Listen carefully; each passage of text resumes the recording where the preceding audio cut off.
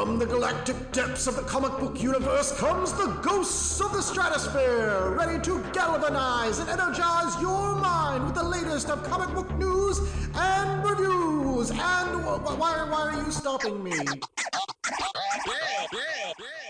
Yes, that's much better. Hi, this is Andy Larson for Ghosts of the Stratosphere. Join me every week along with my co-hosts Rob Stewart and Chad Smith, as well as a cavalcade of fantastic comic book guests, as we dish out heaping helpings of the greatest and latest of comic book news and reviews. New shows posted every Tuesday with bonus shows every first Friday of the month. You can find us on iTunes and Stitcher under Ghosts of the Stratosphere, as well as on our website, www.gotstratosphere.com. Hope to see you soon, folks.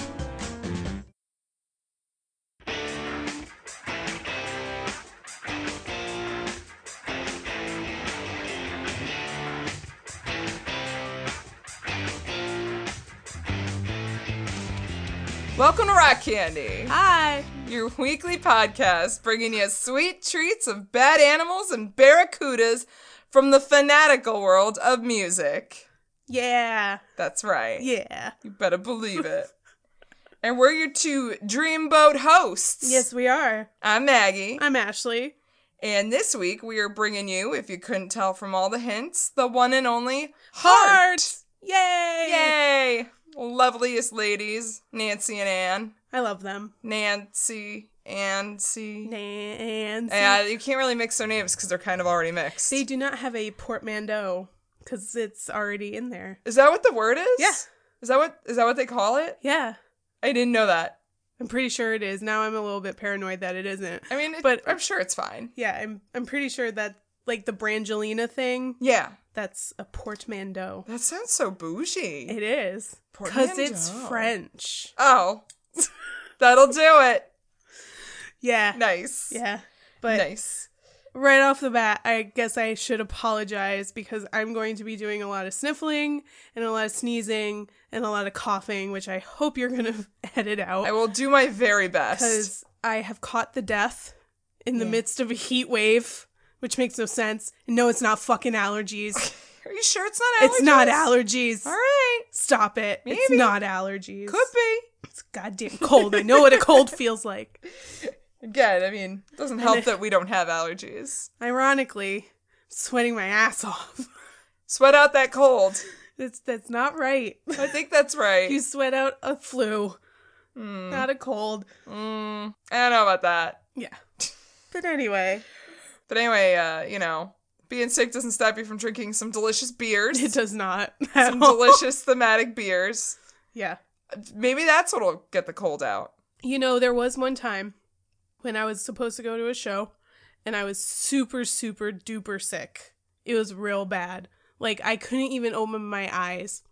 And I ended up getting drunk. I did like 4 shots of whiskey and 2 shots of peach schnapps and then went to the show. The next morning, I didn't have a cold anymore. Well, isn't whiskey Maybe I sweated it out. You sweated it out. I sweated it out. With whiskey. Yeah. Isn't whiskey one of those things that used to be that old school cure-all? That was like the cure-all. Yeah, it was whiskey. Pretty much. So I should drink some. Where's my whiskey? I should drink some whiskey. We have a lot of whiskey. I probably should just pour us whiskeys.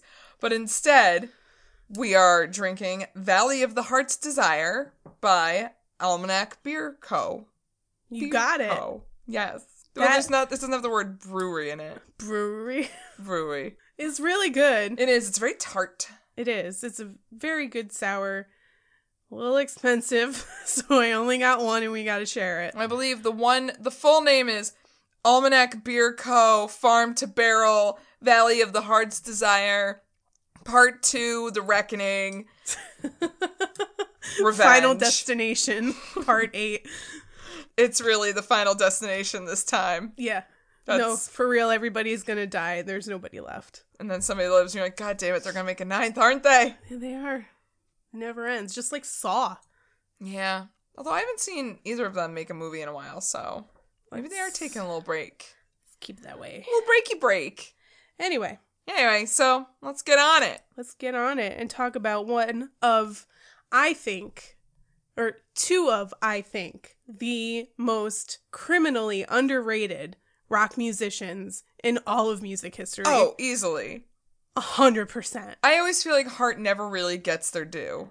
No, they don't. And I think they get made fun of a lot because of the career track they took in the 80s, which I think is wrong. Because that was the right move on their part, because they made amazing music in the 80s. They did. But, I mean, a lot of people that were fans of them in the 70s didn't like what they were doing in the 80s because it was completely different than what they were doing before. So it was like they were selling out, kind of. Our favorite word. You don't say. But anyway, let's get on with this shit. So, of course, if we're going to talk about Heart, we have to start with the Wilson sisters. Yeah. Ann Wilson, the brunette, and her younger sister Nancy, the blonde, were raised near... You need the distinction. You do need you genuinely need the distinction. You need the distinction. They were raised near Seattle, Washington, with their older sister Lynn and mother Lois and father John. Father John. Misty? Yes. Maybe. Probably. Definitely. Yeah. John was a U.S. Marine and therefore moved his family around quite a bit, and by the time they were only a handful of years old, they had already lived in exotic places like Panama and Taiwan. Panama! Thank you. Oh, that was terrible. No, Sorry. it's fine. Keep going. My throat's a little scratchy. Moving along. Is it Axel? Is your throat a little scratchy? Sorry, I can't go on with this show. Oh. Going home. Moving a lot and not able to make a whole lot of friends, the Wilson family felt a little alienated sometimes while living in different countries. So according to their mother Lois, they used music as a tie that bound them together. If they couldn't find music for them in whatever country they were in, then they would make it themselves. Ooh. Nice. So a very musical family. That's awesome. Which is kind of unconventional a little bit in 1950s. Yeah, a little bit. America. I mean, you don't see most families saying, hey, let's just hang out and jam. Yeah, I think they grew up in a relatively liberal family. Oh, yeah. Because the Wilson sisters themselves are very liberal. And currently very anti-Trump. Yes. So, I think they got that from their parents. Probably. In a way. I mean, they've traveled around the world. Right. You said they've seen a lot of shit. I think traveling is one of the most important ways to make yourself be an open-minded human being. Right. Eventually, they settled down near Seattle, Washington, and there the sisters' musical talents blossomed. Nancy credits the Beatles' iconic performance on The Ed Sullivan Show as the match that lit the fire under their asses. It was the lightning bolt that launched them headfirst into music. Huh. Which I feel like a lot of musicians from their generation kind of feel the same way about that Ed Sullivan special with the Beatles. It's probably one of the top 3 moments in music ever. Yeah, well, Nancy likened it to the moon landing, which I think is pretty on par. Yeah, I agree. Pretty good comparison. Eventually, both girls would take up the guitar, but it was Nancy that got a real taste for it, while Anne nurtured what would become one of the most amazing voices in rock history. Yeah. A big reason why Anne focused so much on singing was because she had a very bad stutter when she was younger. Oh. She credits singing with helping her overcome the affliction, because for the first time she was able to utter a full sentence without stammering, and it changed her from a shy, quiet child to a girl eager to be on stage and sing for audiences. Nice. Good for you. Yeah. In the mid-1960s, Anne and Nancy started their first musical group with 2 friends that they called the Viewpoints. It was a real down-home kind of group, playing car shows and drive-ins. Eventually, they dropped the friends and went out as a duo, but that didn't really go over well. Like, fuck these guys, we're gonna go out on our own. Whoops. We're like 12. Oh, they were just little babies. Yeah, they were really young. At one church event, they played a number of popular anti-war songs that weren't the greatest choices for a religious audience, and half the people in attendance walked out. Oh. Because 1960s church peeps have no chill. That's basically fair and legitimate. Yeah. But the Wilson sisters continued playing music through high school, and although Nancy decided to attend college in Oregon, Anne decided to say fuck school because she had bigger shit to do. That's fair. She did. Yeah. Really. She chose wisely. She made the right choice. She did. So meanwhile, over in Bothell, Washington? Bothell? I kind of like Bothell. Sure. I don't even think it's right, but I like it. We're going to say Bothell. I'm saying Bothell. A band called the Army was playing bars and clubs around the Seattle area. The Army, founded by bassist Steve Fossen and guitarist Roger Fisher, would go through a bunch of lineup changes and eventually settled on the name Heart. But there was something missing, so in 1970 they put an ad out for a new singer. Well, it just so happened that Anne saw this ad and answered it. She auditioned, but the band liked her so much that within 1 hour they offered her the job. They renamed themselves Hocus Pocus. And, yeah, right? Wait a minute. Yeah. But they had the name already. Yeah, I know. But they changed it to Hocus Pocus. Okay. Because I don't know. All I can think of is that it's a children's band.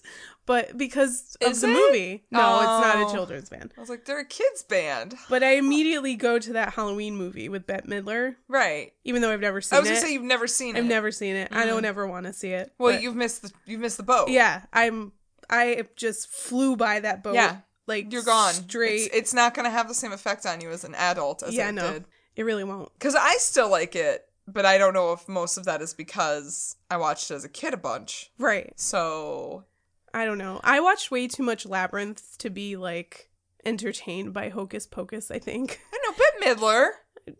But David Bowie. I'm not saying that she's on par with David Bowie. I'm just saying, like, she's still Bette Midler. Yeah. But I'm still not going to watch it. Fair. So they renamed themselves Hocus Pocus, and they set out on a short tour. It was during one of these shows that Anne met Roger Fisher's older brother, Michael.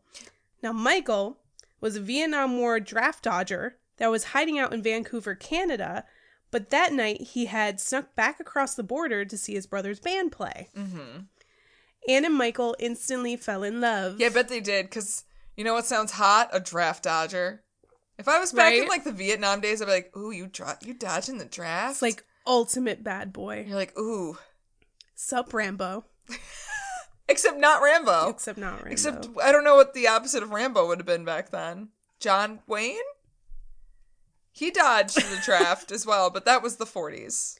Yeah, he dodged World War II.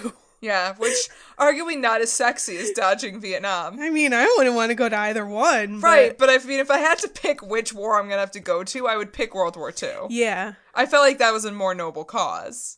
I suppose. Yeah. You're right. You're completely right. There's a lot of fucked up shit around Vietnam. Yeah. So. And, yeah. So, basically, dodge Vietnam, that's sexy. Dodge World War II, not so much. Yeah. So, yeah, but since he was basically on the run, Michael had to stay in Vancouver or risk getting thrown in jail. So Anne quit the band and followed him to Canada. Why you do that? Girl. But she was like, what, 18, 19? I think she was like maybe 20 or 21 at this point. You're that age. Yeah. You think that shit's important. So the rest of the band didn't want to lose a good thing, so they ended up following Anne to Vancouver. Oh, shit! Yeah. So while all of this was happening, Anne was consistently poking her sister Nancy, who was still in college in Oregon, to blow off school and join the band in Vancouver. Hey, Nancy. Hey, Nancy. Join my band. Do it. You know you wanna. You know you wanna be in my band. She's like, shut up, of course I do. But school. The band was gaining popularity in Vancouver as a cover band, and it was kind of a sure bet. It took some convincing, but eventually Nancy moved to Canada and joined the band. Aha! They did it. They totally pulled it off. Success. And naturally, love would blossom again inside the Heart Circle. Nancy and Roger ended up getting together. So now you have two brothers dating two sisters, three of whom were in a band together, and by now Michael had become the band's manager. That's right, I do remember this. Super Fleetwood Mac of them. Very Fleetwood Mac of them. But, like, you kind of think, you know, if three's company, four's a crowd. Isn't it two's company, three's a crowd? For our purposes, it's three's company. Three's company, two. Yeah. There we go. That's it. So now Nancy, by this time, was a really good guitarist and primarily played the acoustic guitar. Since the songs Hart covered didn't have much in the way of acoustic parts, they started writing their own material. Ann and Nancy proved to be prolific songwriters and would actually end up penning just about all of their early hits and most of the songs on their early albums. Nice. So, I mean, this is a very rare bird in the sense that there's two lead women. Right. In a rock band in the 70s, which you never fucking saw except for maybe Fleetwood Mac and maybe... And actually at this point, I don't even... because it's still mid-70s, so yeah, I would say Fleetwood Mac is coming up at the same time. And you could still argue that Lindsey Buckingham and Mick Fleetwood, and basically I think that it was a bit more co-ed in Fleetwood Mac. Yeah. You didn't... Stevie Nicks was a main focal point, but Christine McVie wasn't as much. I think it was more Stevie and Lindsay were the main focal points. Yeah, I guess that's fair. Yeah. But actually I think Heart came out before Fleetwood Mac as we know it with Stevie and Lindsay. Because their first album came out, I want to say, in 78. Heart's came out in 76. Was it 78? I'm pretty sure it was 78 or 79. Huh. We'll have to look that up. Yeah. You would think we didn't do an episode on it or anything. Look, we drink a lot of beers, guys. So after getting a bunch of songs worked out, they went into the studio to record an album. By that time, they had signed a deal with independent record label Mushroom Records and also brought in some new blood with Howard Leese on guitar and keyboards and Mike DeRosier on drums. How many fucking guitars do they have? Too many. That's a lot of guitars. Too many. Too many guitars. Too many. Too many. Hey, you got too many guitars. Too Gotta get rid many. of at least one of them. Well, I mean, if you think about it, if you want to have like the hard rock sound that they wanted, but Nancy pretty much only played acoustic guitar, then you have to have two other electric guitarists on your roster in order to get that sound. I mean, just listen to Crazy on You. Right. Because that is... You can hear 20 different guitars going on in there. Because there are 20 different guitarists. Meanwhile, I'm like, where's the bass line? Yeah. Oh, there you are. And not to... Like, I didn't even mention all of the session musicians that they had working on the album, too. What? Yeah, they had tons. Tons of musicians in and out all the time. It's crazy. That's crazy. In the summer of 1975, the album Dreamboat Annie was released in Canada, followed by a U.S. release in February 1976. It sold 30,000 copies in Canada in its first few months and eventually reached number 7 on the U.S. Billboard charts. Wow. Yeah, it kind of had a slow start. It simmered for a while on the charts for a few months, and then eventually it started catching on. But the album's success, no doubt, was helped immensely by the popularity of the singles Crazy on You. Yes. And Magic Man. Mm-hmm.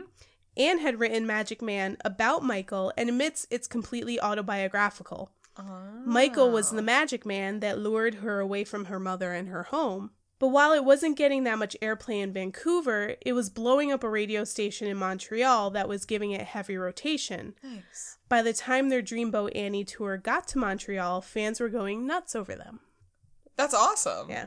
Yeah, because for what it's worth, it sounds like they were a pretty low-key band. You know, they're on an independent label. Yeah. So the fact that they've gotten any real buzz at all is pretty impressive. Right. And it's kind of weird. Like, I can understand it being kind of weird because, you know, you're on one side of the country playing a show and nobody gives a shit who you are. And then a couple weeks later, you go to the opposite side of the country and everyone's losing their shit over you. Right. It's kind of like how it is in the United States. You're in Los Angeles, nobody knows who the fuck you are. You go to New York and everybody loves you. Yeah. It's so weird. Although nowadays it must be, like, super different. We should pick, like, a pretty modern artist just because I'm curious, like, how do you even do it anymore? It's just all internet. Yeah. And everybody has the internet. Everybody has the internet. Pretty much. At their fingertips. Unfortunately, everyone has the internet. So the spontaneous popularity was a really good thing because it would have ended up in disaster all because of something Anne said. Oh no. While in the middle of a 2-week string of shows at a dinner club in Canada somewhere, Anne got on stage and remarked that the food at the club tasted like Pine Sol. Okay. I don't know why. I think for some reason they were really pissed off at the club for some reason, but they had shows lined up for 2 weeks at this club. Right. And like 4 days in, Anne is like, their food tastes like shit. You know, maybe because it's 2018. But in this world, when I hear, like, I was, like, waiting for a racist remark or something, really like, this is offensive or nothing. sexist or some kind of pedophile joke. It says, this food tastes like Pine Sol. And I want to go back to that time and cradle one of their little Canadian faces in my hands and say, guys, it gets worse. You don't even know. This is nothing. Let her have the Pine Sol comment. Eat it. Just eat it. eat it. Just eat it. Eat it and love it. Get yourself an egg and beat it. All I can think of now is Weird Al. It's fine. It's fine. Anyway. So Yes. she said it tasted like Pine Sol, and the owner didn't like that. Oh no. I'm offended. So he fired them when they got off stage. Oh, did they have like a residency at this place? They had like a 2-week stint where they were playing shows at like this one place. at the one club. Oh, that is kind of dumb though. Right? Okay. Did I just thought you they were not at a understand random... it this whole time? I thought that they were at a random venue and they were in a random area of Canada, and then she said it at this one No. shot. They had like a bunch of shows at this one club. Oh, girl, for that's 2 something weeks. That's something you say at the end of your Yeah. run. Air your grievances on the last show. Not on like the 4th one. Chill. It's all right. Sorry, they figured it out. They made it work. Yeah. But they got good news because Michael Fisher was there to save the day, immediately telling them all was well because Rod Stewart personally asked for Hart to open for him in Montreal that month. Oh, shit. So Hart had officially made it because they were opening for Rod Stewart. You know when Rod Stewart wants you, Yeah. then that's it. If he wants your body and he thinks you're sexy. Well, come on, baby. Let him know. Let him know. Do it. Blondes have more fun. He just liked Nancy. Maybe. Maybe. Some guys have all the luck. Wake up, Maggie. I think I got something to say to you. It's like the extent. I'm done. I'm done with Rod Stewart. Except that tonight is the night. There we go. I think it's out of my system now.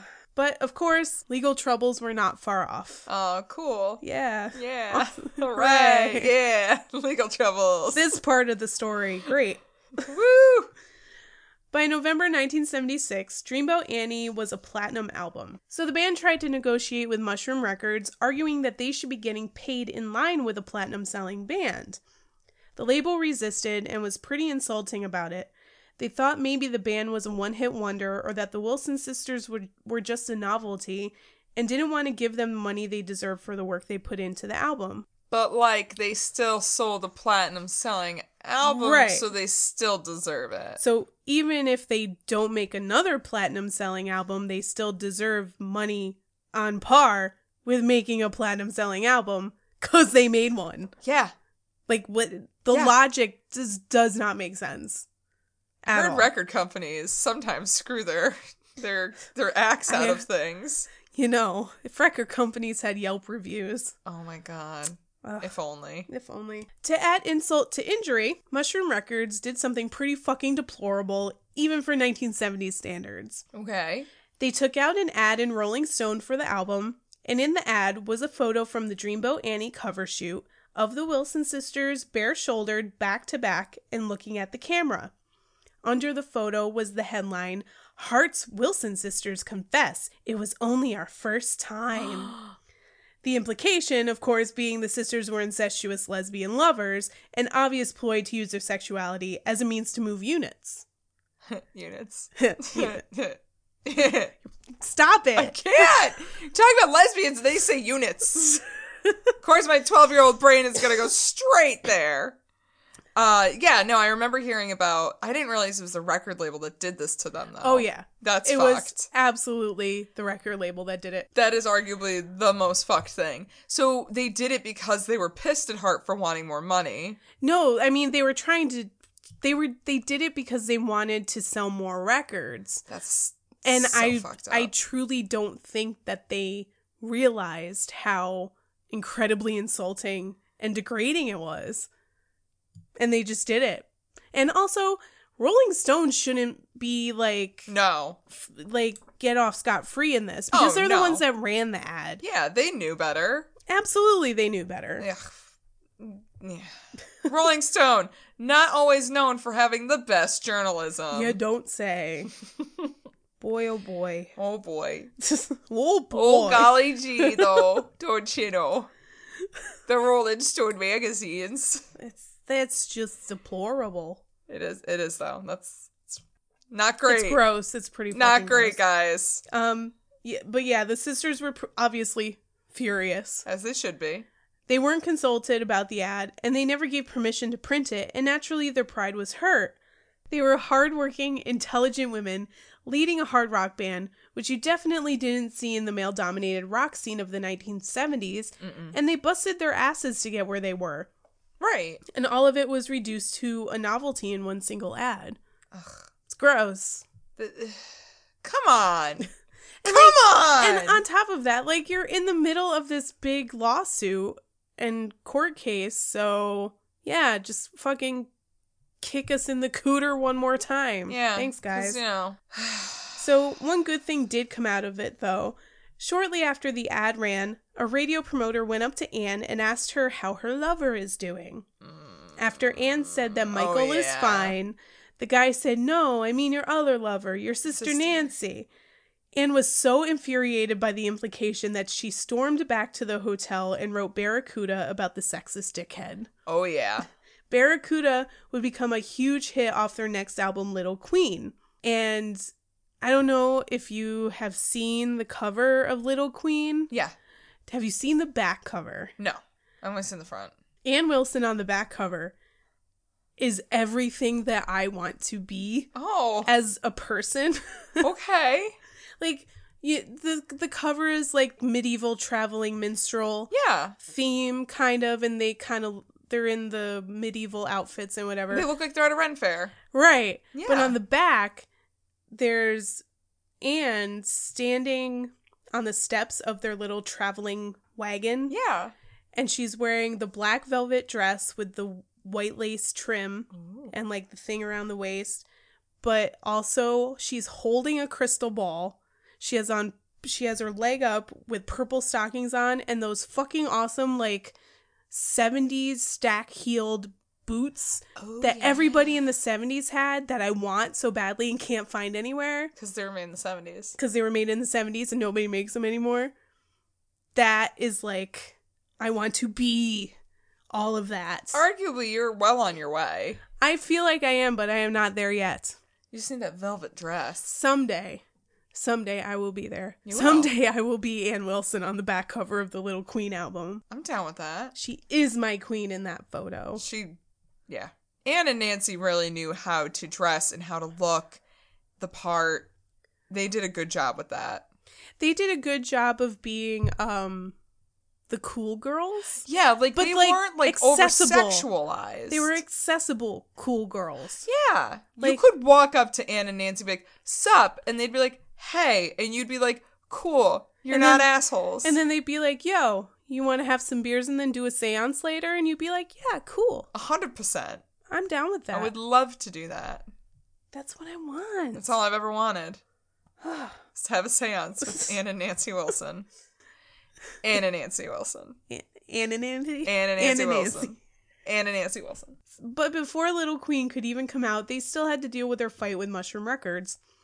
Hart had broken their deal with Mushroom and signed with Portrait Records, which was also Epic Records. Oh. It's a subsidiary of Epic Records, which resulted in Mushroom releasing an unfinished album called Magazine right before Portrait was set to release Little Queen. Oh, yeah.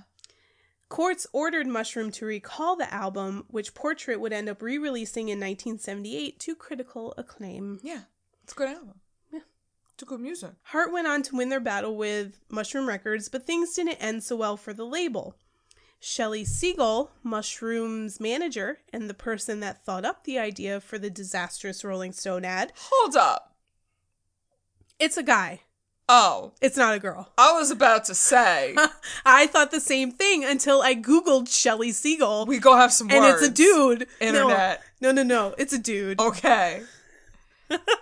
Because I was about to just lose it and be like, really though, girl? The whole time I was writing my notes, I was like, girl on girl violence. This has to stop. You're like, oh no, you're like, just a man with a girl's name and probably butthurt that you have a girl's name. And arguably a girl's haircut, too, so, Although in the 70s, is it still a girl's haircut? No, it wasn't back then, but still. And I shouldn't make fun of him because, you know, well, I mean, we shouldn't make fun of someone for their appearance. That's but he's true. still a douchebag. He's still a douchebag, but also we shouldn't make fun of him because only a few months after the court case ended, he died of a massive brain aneurysm. Anyway, so the band continued on, releasing their next album, Dog and Butterfly, in October 1978. It would be certified double platinum and peaked at number 17 on the Billboard charts. And it's kind of a weird album because the first song, I don't know if you've listened to it, but the first song, Cook with Fire, sounds like it's a live song. Yeah. Because I thought it was for a hot second. It's not. I thought Dog and Butterfly was a live album. Yeah, but it's not. I know.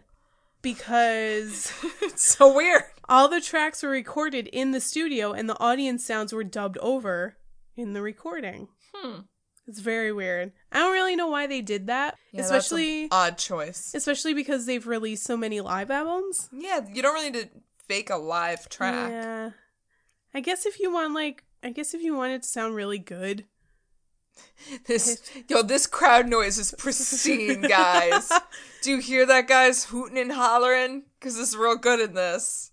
That whistle sounds fantastic.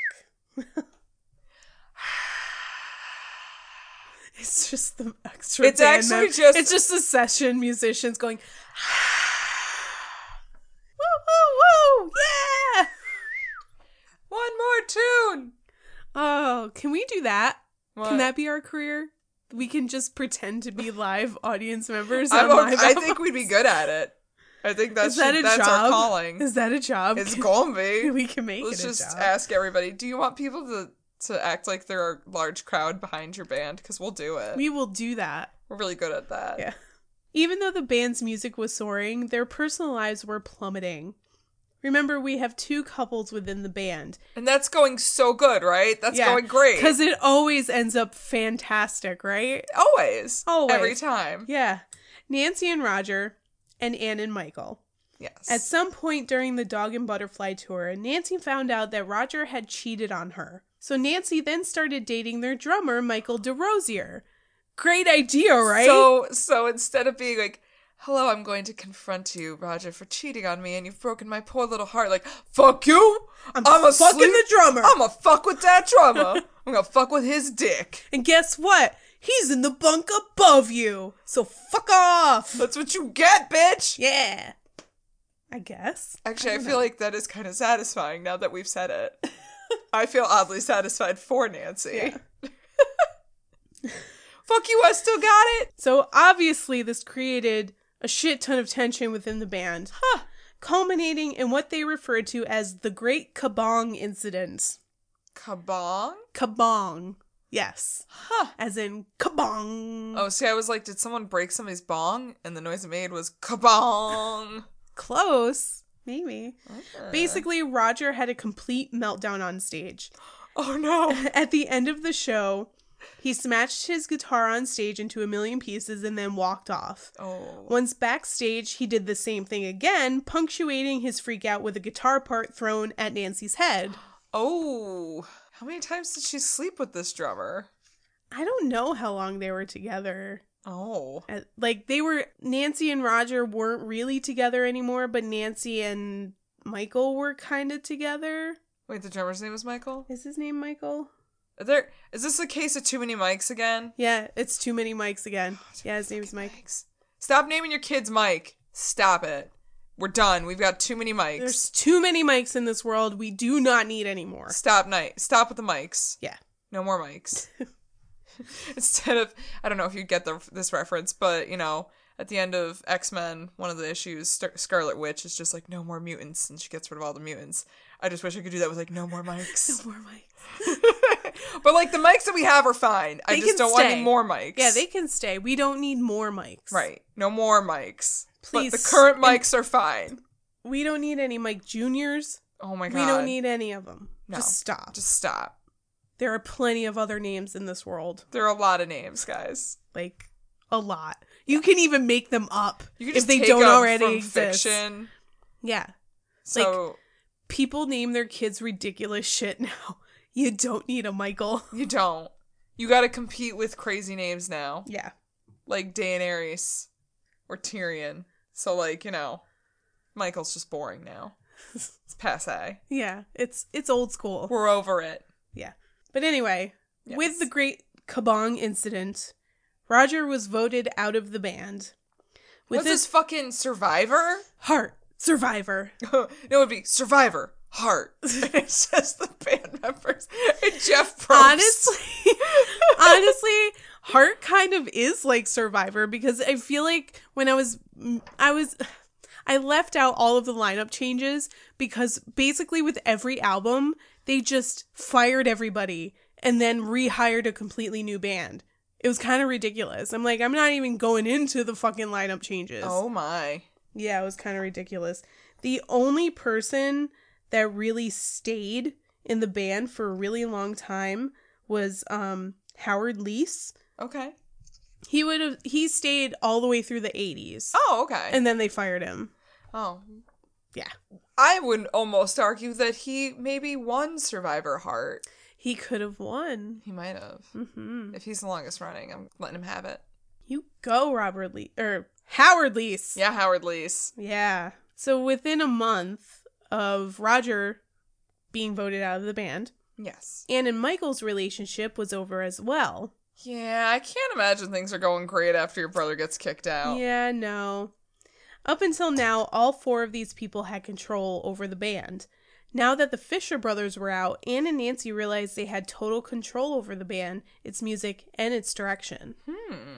So they went back into the studio with a bunch of songs written by the sisters and their friend and frequent songwriting partner Sue Ennis, and came up with Baby Lestrange, which was released on Valentine's Day in 1980. Right.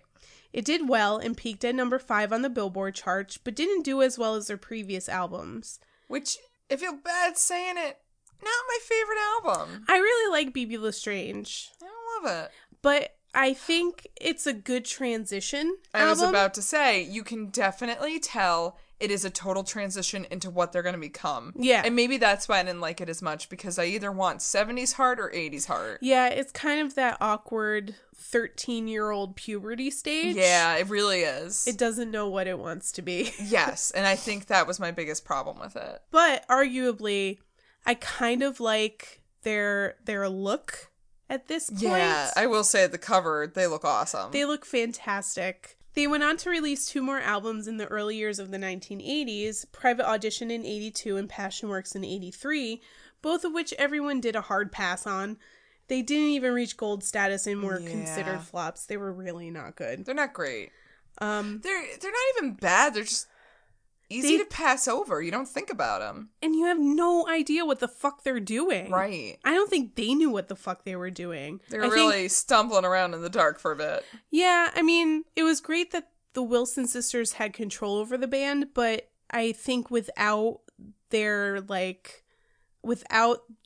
Fisher brothers and their usual band supporting them, they didn't really know what to do. They were kind of floundering a little bit. And a big reason why Passion Works didn't do so well, according to the band, was a buttload of coke. You don't say! Cocaine? Yeah. In the 70s and 80s? Yeah. Affecting a band? Who would have thought? What? What? Drugs have become a pretty big part of their lives by now, and alcohol as well, probably not only because it was fun and rock and roll, Right. but maybe as a coping mechanism too, because by that time, not only did Nancy and Mike DeRosier call it quits, but Mike also quit the band, and Epic Records dropped the band from their label. Oh. Yeah. Oh. Which is never a good thing. No, that's bad. That's Yeah. real bad.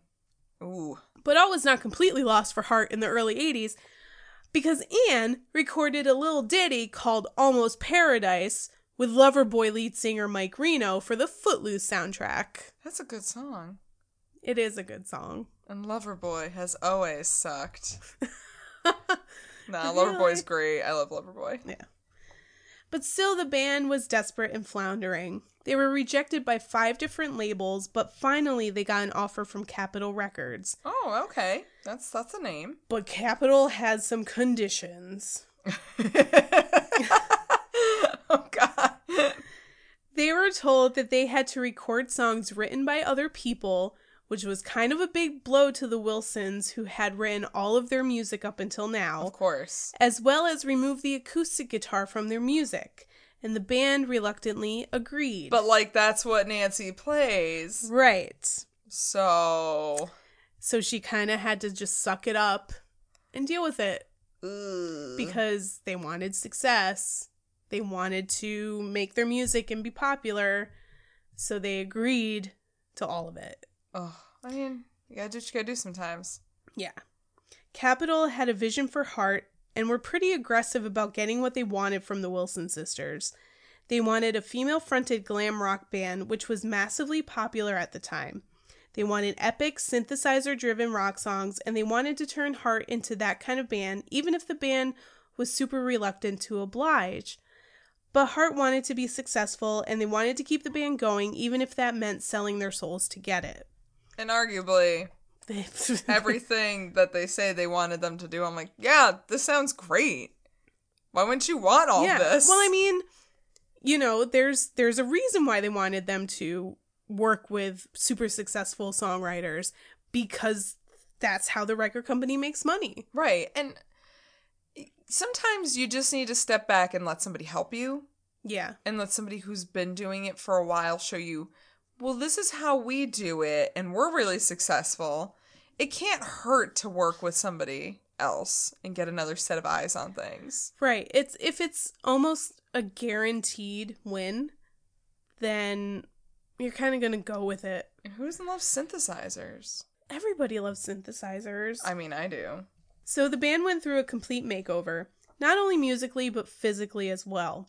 They debuted mile-high hairdos, stilettos, shiny spandex, and makeup plastered all over their faces to the new MTV generation, a version of themselves wholly manufactured by the record company. Again, though, I'm like, but that sounds awesome. Well, because 80s Heart is my favorite Heart. Yeah. Well, they even said, like, it was really fun in the beginning because it's like you're playing dress up. But once they want you to do it every time you walk out of your house, then it's not so fun anymore. That's exhausting.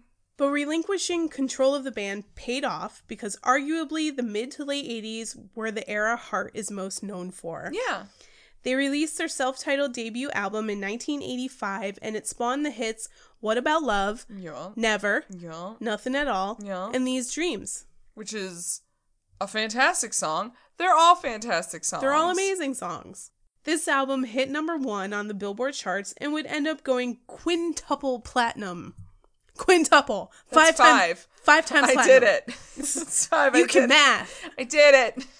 But holy shit, that's pretty fucking impressive. Yeah. Very much their most successful album. I remember, I think I was in middle school. And again, my family would just leave random blank cassette tapes around, and I would just play them all. And this one had that album on it, and I was like, this is great. This is awesome. I love this. Middle school Maggie. All about 80s Heart. I really got into, like, an 80s thing in middle school. Between, like, 80s Madonna and 80s Heart.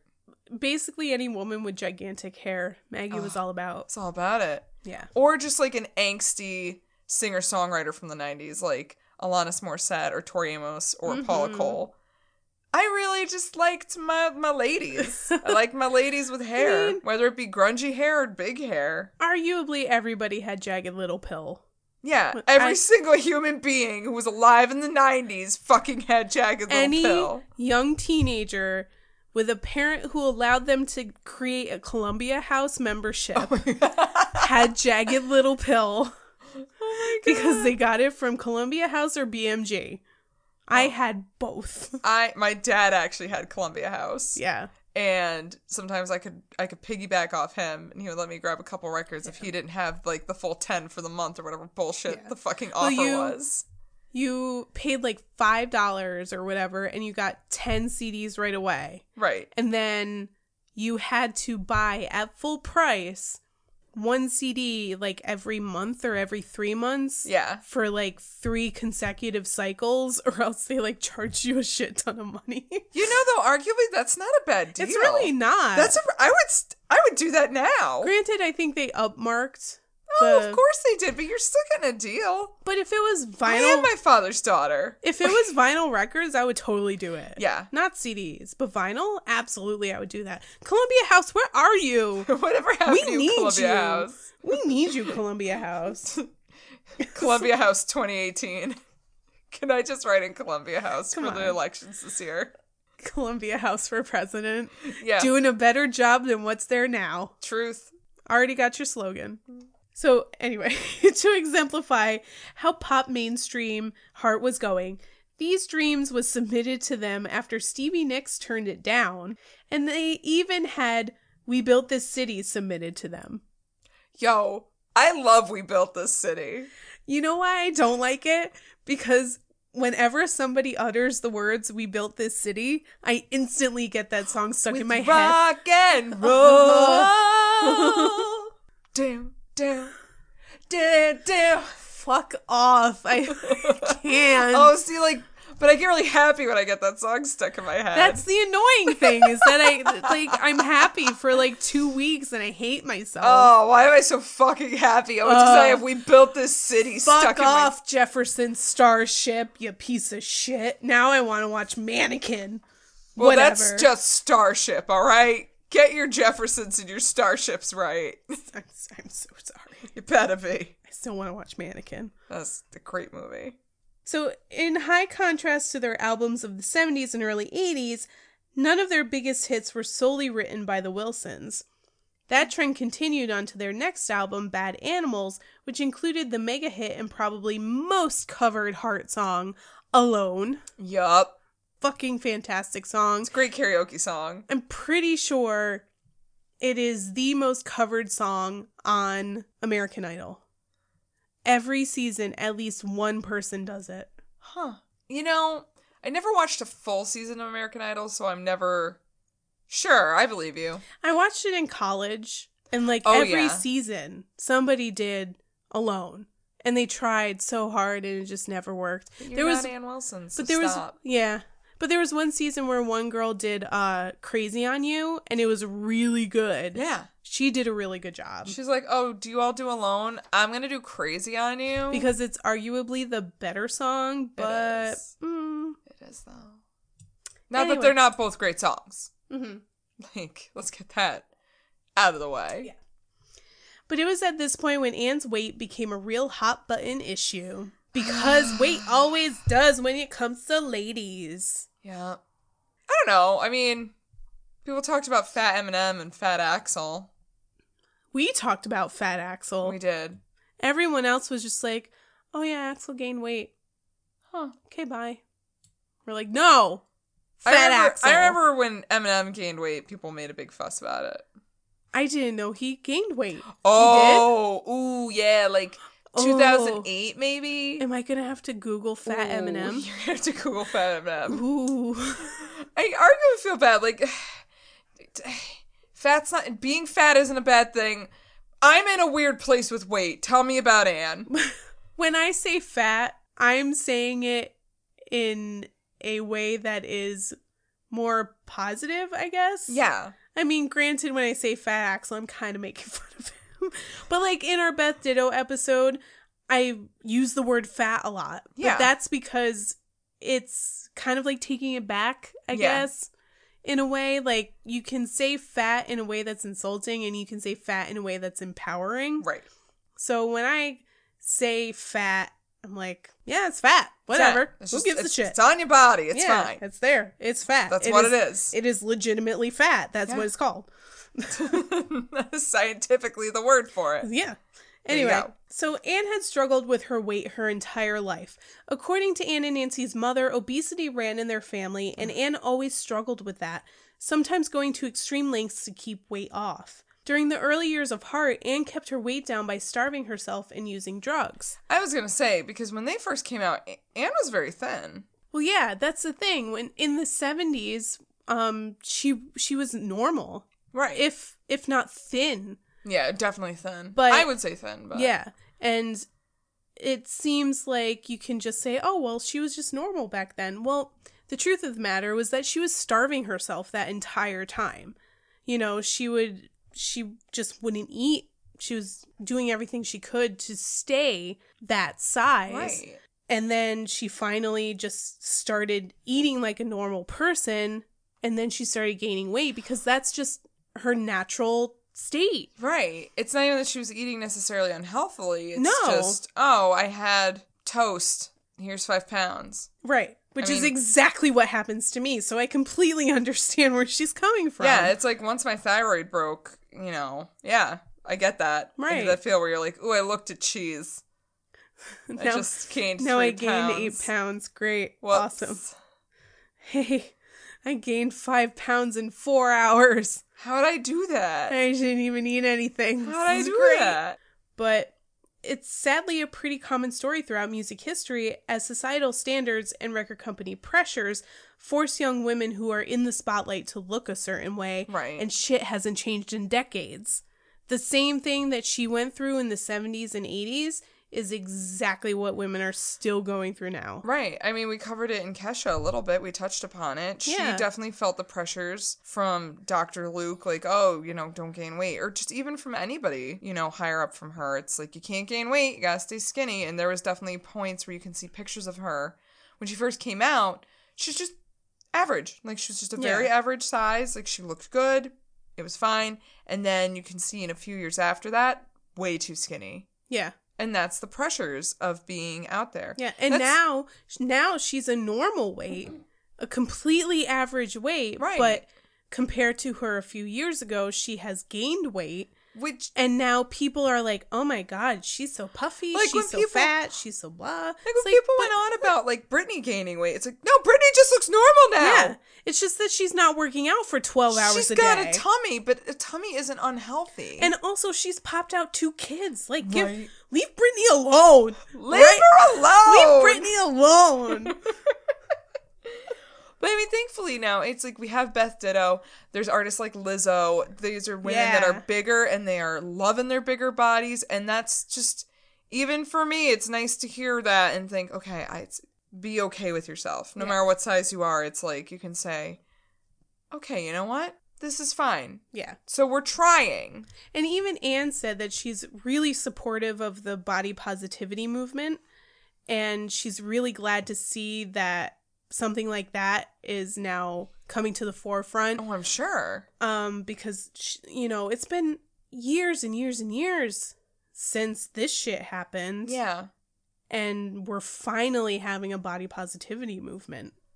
She probably really could have benefited from that. Yeah, back in totally. the 80s. But now Anne was faced with a record company telling her to her face that she's too fat when she wasn't at all. No. And that she needed to lose weight.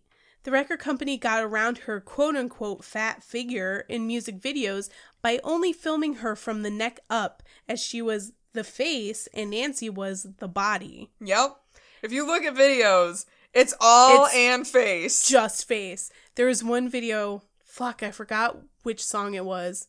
Isn't it All I Want to Do Is Make Love to You? No, there's another one that's a lesser hit. Oh, I can't remember what it was. But it's a song that Nancy sings, not Anne. Oh, okay. But they show full body shots of Nancy the whole time. But anytime they show Anne, it's either super tight close-up face. Yep. Or she's standing behind like a pedestal of things that obscure her up to her like chest. Oh my God. It's like but she's fine. She looks fine. What are you doing? What are you doing? What are you doing? Stop it. Ugh. Yeah, it's insufferable. It was so infuriating to watch. It was like, I know exactly how she fucking feels. I feel like garbage. I feel like even at a younger age, not knowing Hart's story, I watched those videos and thought, they're trying to hide her because she's bigger. They didn't really make it subtle. Yeah. And you'll also notice if you go back and watch some of the music videos from the later 80s that they cover her completely, head to toe. You can't see a fleck of skin from the neck down. They drape that poor woman. Yeah, she was in like fucking curtains. Yeah. Cinched at the waist, gloves on her hands, turtleneck, long gloves. pants, knee-high boots, with hair covering everything. The only fleck of skin you see is her face. Arguably, knowing what I know now, they did all the wrong things to make her look smaller. Well, yeah, it was the 80s. The silhouette was doing everything wrong to make you look terrible. Like, they just bundled her up, and I'm like, Yeah. well, that's how you make her look bigger. Yeah. Cinching a waist doesn't do shit, honey. Yeah. They like cinched her waist and gave her gigantic shoulder pads like she's Klaus fucking Nomi. And poor woman is probably sweltering. Oh my god, she's probably dying. Oh my god. She probably would lose about 5 pounds every show she did. Oh, I'm sure. Holy shit. Damn. I would not deal with that shit. Oh no. I'm not good with it. Oh no. But all of this pressure about her weight and looks manifested itself in 2 ways for Anne: alcoholism and debilitating anxiety. Oh. Just a 1-2 punch in the gut, right? They kind of go hand in hand. Because why not? Why not? All of a sudden, she had stage fright and could barely force herself out on stage. Oh. And sometimes the attacks would happen after she was already on stage. Nancy would have to improvise guitar solos to give Anne time to compose herself backstage. To deal with it, Anne began drinking heavily. Oh my god. Which is not the way you deal with it. No. Yeah, no. Were we both taking a moment to think about our own lives? Yeah, no. Yeah, no, this is fine. She's very lucky to just have a sister like Nancy who wasn't going to pressure her and just said, look, I'll give you all the time you need. Yeah. Just come on out. I'll figure out something on the guitar. Well, because they said I can't play acoustic anymore, so I learned electric. Douchebags.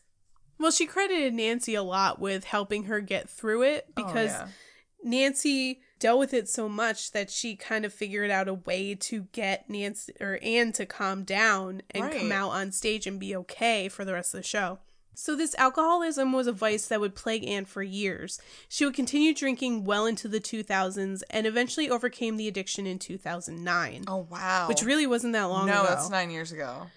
She realized it was a crutch she was relying on to deal with all the hurt and pain life threw at her throughout the years, with breakups and tension in the band, media and record label scrutiny, loss of control over the band's songwriting, and all that shit. Yeah, that did kind of snowball, didn't it? Yeah, kinda. She didn't go to AA or anything, but instead just quit cold turkey. Good for her. And she's been sober ever since. Wow. Yeah. That's awesome. Heart went on to release their next album, Brigade, in 1990, which had the hit All I Want to Do Is Make Love to You, which I think is a questionable song. Yeah, okay. So let's take a minute. Can we take a minute? Oh, we can Hold take up. a minute. Let's dissect this song. All right. Okay. Because, like, when I was younger and I heard the song, I just thought it was like, oh, somebody's in love with somebody, just wants to make love to them, blah, blah, blah. A few years ago, one of my friends sent me the video. She's like, did you ever watch this video for All I Want to Do Is Make Love to You? I was like, no. And she sent it to me. And I'm like, okay, I'm watching it.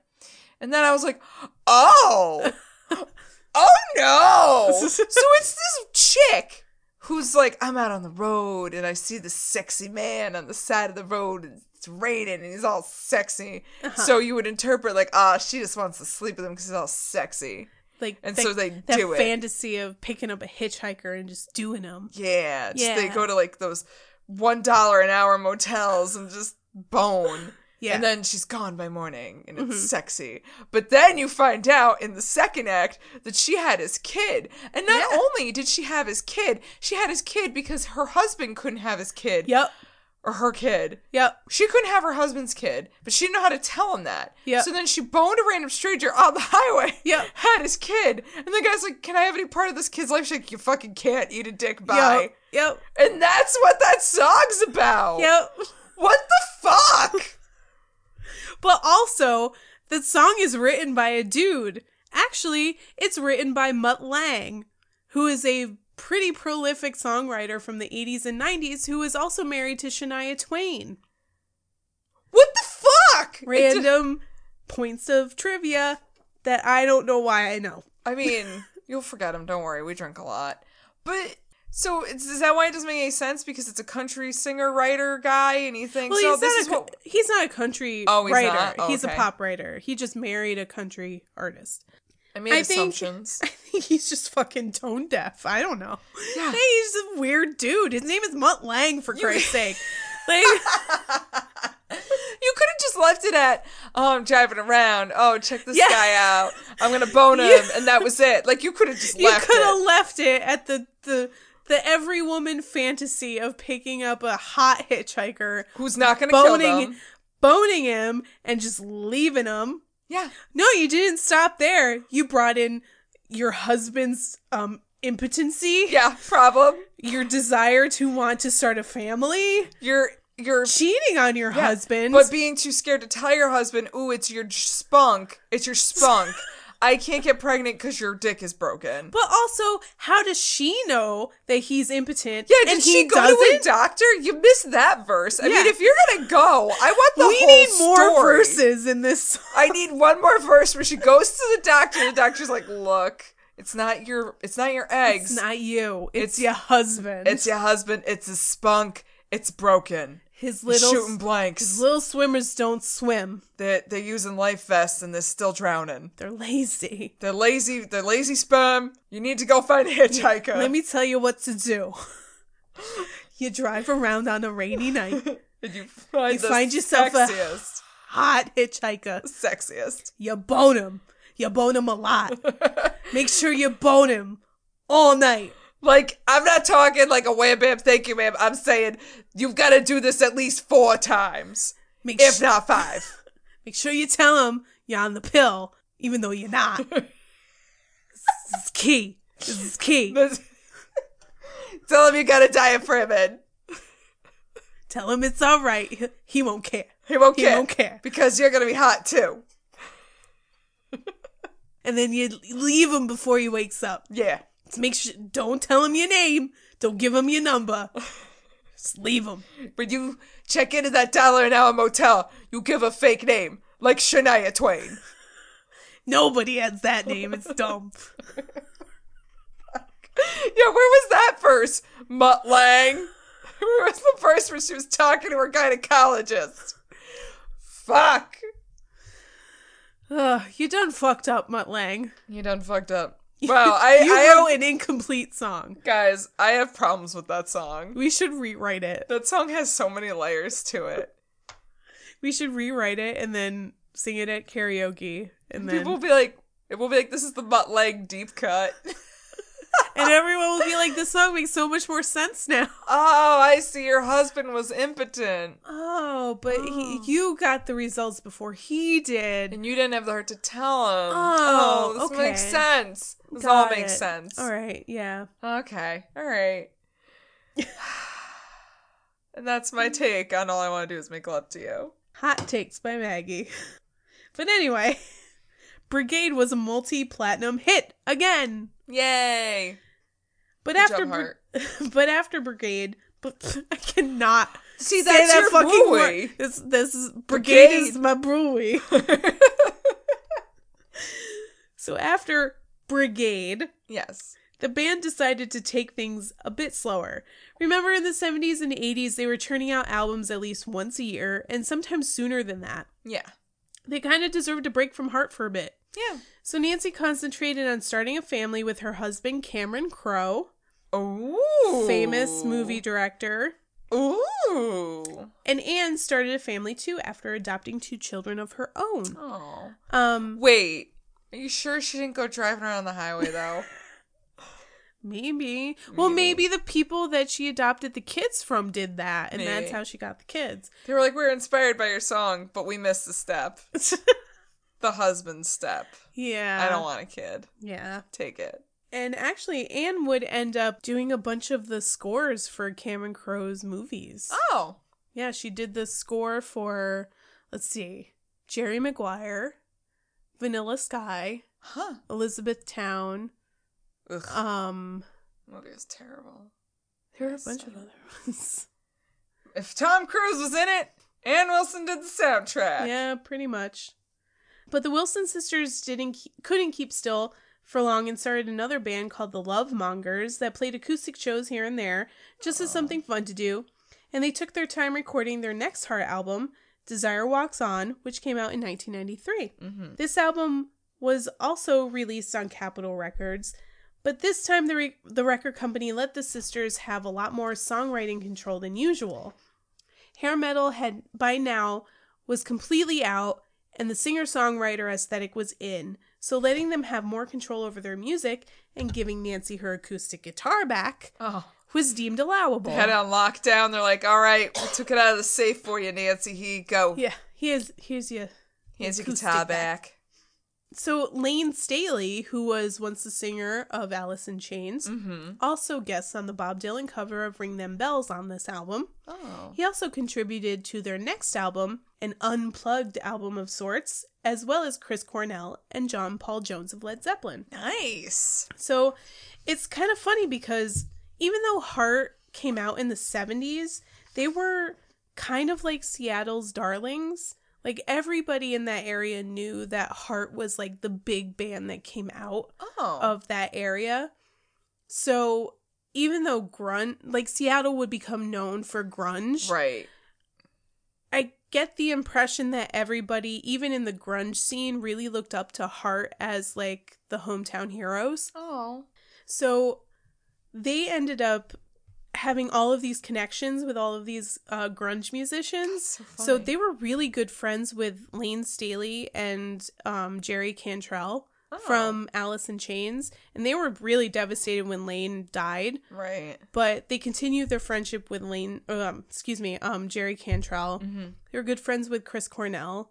Like, they were actually really involved in the grunge scene. It's kind of weird. There's a total really weird. There's a total generational gap there, but everybody really looked up to them as, the band that came out of that area. Wow. All right. Good for you, Heart. Yeah. They actually also are good friends with Pearl Jam. You know what? No.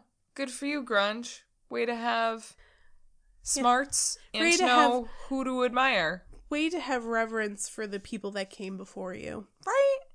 Not everybody does that. Yeah. Props to you, grunge, for getting it right. Yeah. So they took another long break after releasing their album with Capitol, but returned to the studio in 2004 and released Jupiter's Darling. Releasing 3 more albums after this, Fantastic, Broken Beautiful, and Red Velvet Car, Heart kept busy writing music and touring, and they became a staple classic rock summer tour every year with the likes of Journey, Cheap Trick, and all the other bands that tour yearly. Huh. It's almost like I've seen that lineup. Oh, wait, I have. Like every year. Like every single year. I only saw it once, but they are always at SPAC. Yeah. But if you'll notice, last couple years they haven't been around. No, they have not. That's because not everything ended so happily ever after for Heart. Oh, what? Yeah. What? In 2016, while on tour with Journey and Cheap Trick, an incident happened involving Ann's husband, Dan Wetter, and Nancy's 2 twin sons, who were 16 years old at the time. And apparently things happened like this. The boys wanted to check out Ann's new tour bus. Dan said sure, but make sure they closed the bus's door on the way out so the couple's dogs didn't get out. After they were done, one of the boys exited the bus, thinking his brother and his stepsister were right behind him, so he left the door ajar as he continued walking out, but the other 2 kids didn't come out immediately after him. Dan witnessed this and lost his shit. He ran up to the boy, hit him in the back of the head, then punched him in the head, then grabbed him by the throat while screaming obscenities at him. When his brother intervened, Dan then grabbed him by the throat. The boys got away and ran back to Nancy's bus, where they called 911. Police responded and arrested Dan, who was charged with 2 counts of assault. He would end up pleading guilty, but avoided jail time by agreeing to 2 years of probation, counseling, restitution, and no contact with Nancy's sons. What? Yeah. This only happened about 2 years ago, while they were on their last tour with Journey and Cheap Trick. And this is Ann's husband. This is Ann's husband that she married in like 2015, I think. Oh, so they've only been married for a year. Yeah. They had only been married for a little while. And actually, this is somebody that they had known for a really long time, because way back in the day, after she broke up with Michael, Nancy had set Anne up on a date with Dan. Okay. Long ass time ago. And like it just didn't work out. And then they reconnected years later and ended up getting married. Huh. That's dodgy. It's a pretty fucked up situation. This was effectively the end of Heart. Kinda. They finished out the rest of the tour, which they called Complete Hell and a Total Nightmare. But so much damage had been done that Anne and Nancy stopped talking to each other. What? Both sisters would separately say in interviews that they know that at some point they will reunite and that they will both continue making music together, but as far as the band's future is concerned, it's pretty much done. Their focus is mainly on fixing their family, and the band is just on a permanent backseat. What? Yeah, blowing your mind right now, huh? What? Yeah. After everything that they've been through? Yeah. Like, this fucked up situation is, like, pretty much the end. Because it's a shitty situation to be in. Because, honestly, Anne kind of has to choose between her family or her husband. Family. You always pick family, but that's not so clear to everybody. I guess. And every interview I've read of her defending her husband just kind of reeks of this guy sounds like a piece of shit, and she's kind of just too weak and vulnerable to be like, no, yeah, he's a piece of shit, and I need to... Well, that's what I mean. It sounds like they weren't even married for that long. Nancy has been there, like, your whole life. Yeah. And this guy shows up, beats the shit out of her kids. That would be a red flag for me to say, oh, who the fuck do you think you are walking into my family's situation and thinking you can do this? Right. Like, that's not cool. Now, what does she say about him, though? Does she say, oh, he didn't mean to do that, or they exaggerated? In the interviews and articles I've read about this situation, her defense is that he's misunderstood. Oh, no. Yeah. No, he's not. It's like red flags all over the place.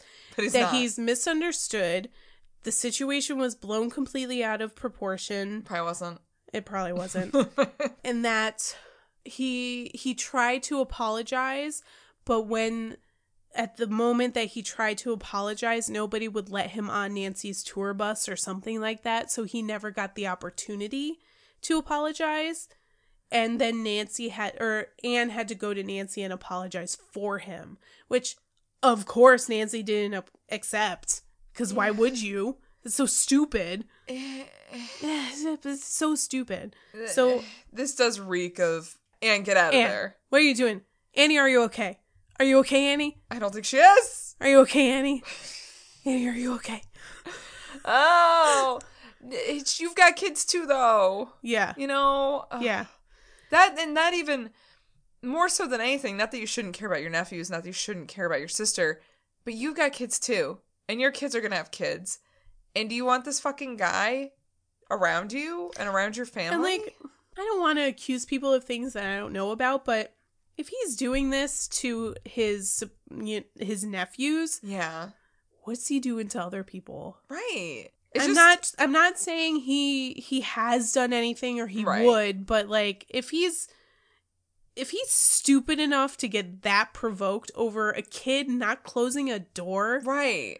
I was afraid you were going to say, like, they all died or the dogs bit everybody's faces off. Like, no. I don't know what was going to happen. But when I heard that's what happened... This whole episode has been me, like, building things up to something really bad and then you being like, oh my god, it's not as bad as I thought. We live in 2018. I'm going to assume the worst. Like, it's still bad, but, like, it's not as bad. Right. Well, that's just it. And it's so funny how it's not as bad, but the reactions and the... outcomes are ridiculous. Yeah.